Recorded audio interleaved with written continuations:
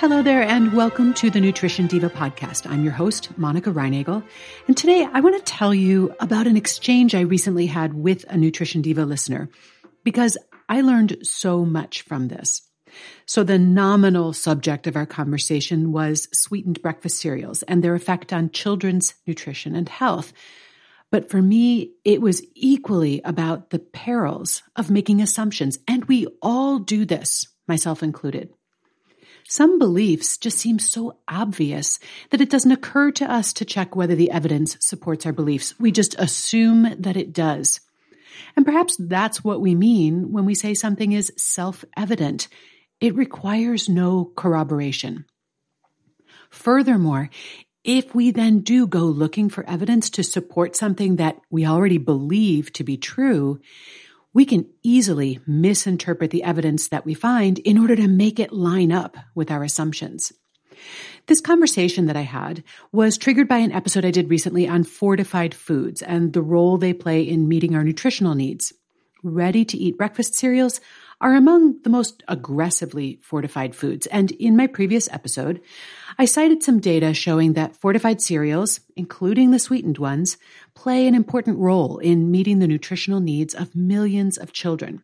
In a nutshell, people who eat ready-to-eat cereal have higher intakes of several key nutrients, due in part to that fortification, and they are also more likely to meet nutrient recommendations than non-cereal eaters. And the positive impact of cereal on overall nutrition is even more pronounced in children from lower income households. In response to that episode, I got an incredulous email from a listener. He couldn't believe that I had failed to mention all the research that's been done on the long-term consequences of feeding kids sweetened breakfast cereals, specifically obesity and type 2 diabetes. I asked him to please share with me the research that he'd seen connecting the consumption of sweetened breakfast cereal with an increased risk of obesity or type 2 diabetes. It certainly seemed possible to me that there could be such a connection, but I was having trouble finding any evidence of it. A few days later, he sent me some research that he had found to prove his point. But on closer examination, the studies he sent did not actually say what he thought they did. Here's a study linking high-sugar cereal to childhood obesity, he wrote. And the study that he cited was looking at data on children's exposure to television ads that market sweetened breakfast cereals. And in that paper, the authors speculated that this marketing is likely to contribute to childhood obesity, but they offered no data to support that assertion. Well, in fact, a 2013 randomized controlled trial found that children who frequently consumed ready-to-eat cereals had a significantly lower body mass index over a 3-year period, and they also had greater intakes of essential nutrients. That study specifically focused on lower-income kids, but a 14-year prospective study of over 350,000 individuals in the broader population also found that consumption of ready-to-eat cereal was associated with reduced risk of mortality from specific diseases such as cardiovascular disease, diabetes, and cancer. So these data do not support that hypothesis that the consumption of sweetened breakfast cereals contributes to childhood obesity or to an increased risk of obesity and type 2 diabetes later in life. Whether TV marketing to children should be better regulated, that's an entirely different question. But to be fair, most of the large studies that look at the links between cereal intake and health and nutrition don't distinguish between sweetened and unsweetened breakfast cereals. They're all lumped together in a single category. If we looked just at the sweetened cereals, perhaps that link between them and increased disease risk would be clear. And my listener found another study that he was convinced showed exactly that. He even highlighted what he felt to be the salient section for me, and that section read, An analysis of all child-targeted foods sold in Canadian supermarkets showed that 93% of breakfast cereals derived over 20% of their calories from sugar. Higher sugar intake by children, and particularly sugar-sweetened beverages, has been shown to be associated with a higher risk of obesity. So there it is. breakfast cereals are high in sugar, and higher sugar intake is linked to higher obesity risk. Okay, but did you catch the logical fallacy there? If not, take a closer listen to this. The authors first share some stats about the sugar content of breakfast cereals, that a large percentage of them get over 20% of their calories from sugar. Now, what they say next is not about cereal. They say that higher sugar intake in kids, particularly from sugar-sweetened beverages, is linked to an increased risk. So this study does not show that eating sweetened cereal is linked to increased risk of obesity, although they certainly do imply that. It doesn't even show that kids who eat these cereals have higher sugar intakes. And in fact, it turns out that kids who regularly eat ready-to-eat cereal don't consume any more added sugar than kids who don't. Now that actually surprised me, but maybe it shouldn't have.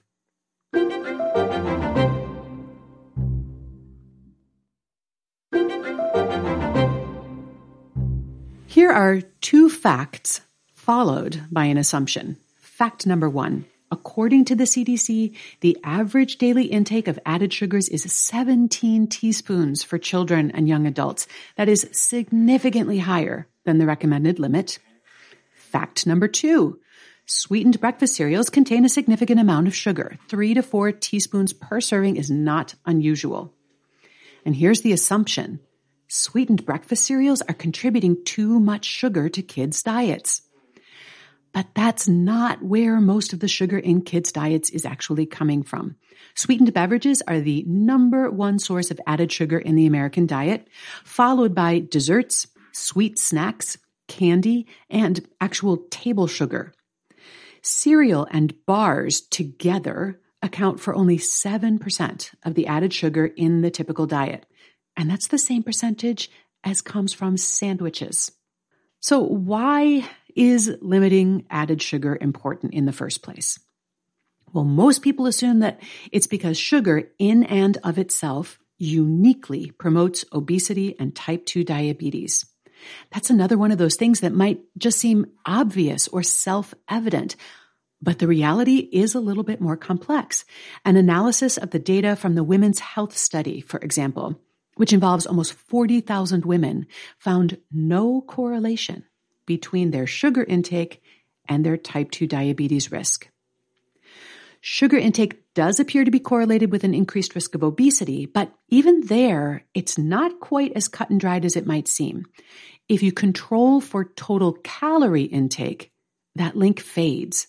Sugar intake is linked to weight gain mostly because people who are eating a lot of sugar are also taking in too many calories. If you reduce your sugar intake but not your calories, it's not going to solve that problem. Added sugar consumption in Australia, for example, has gone way down in recent years, while at the same time, obesity rates have continued to climb. But if we are looking to cut calories, it certainly makes sense to start with the empty ones, foods that aren't contributing any nutritional value to the diet. And that would certainly include sweetened beverages and candy, but it probably wouldn't include cereal and sandwiches. Not only are cereal and sandwiches contributing far less sugar to the diet overall, but at least they're providing some valuable nutrients along with that sugar. Now, I have to be honest with you.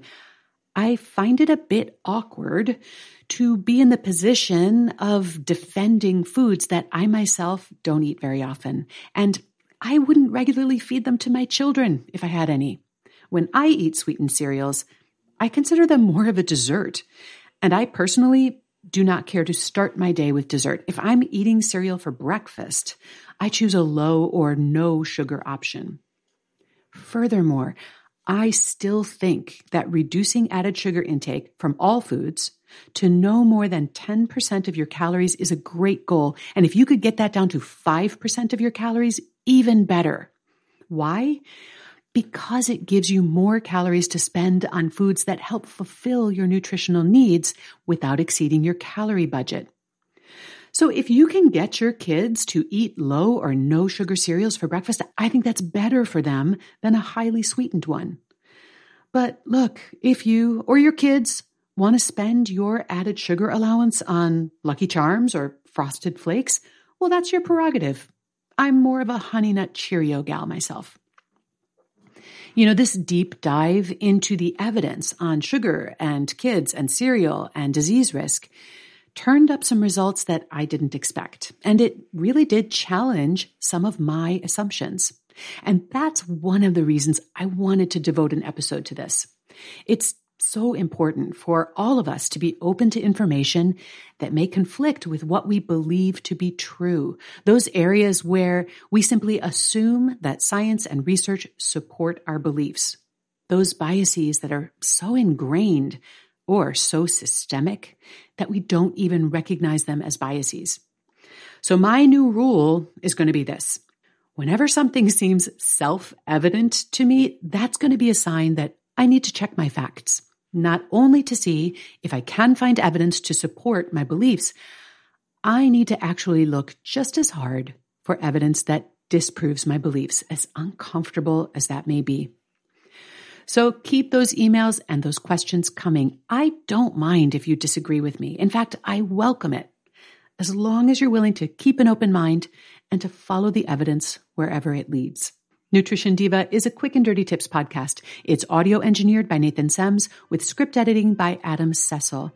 Big thanks also to Morgan Christensen, Holly Hutchings, Davina Tomlin, and a special welcome to our new intern, Cameron Lacey.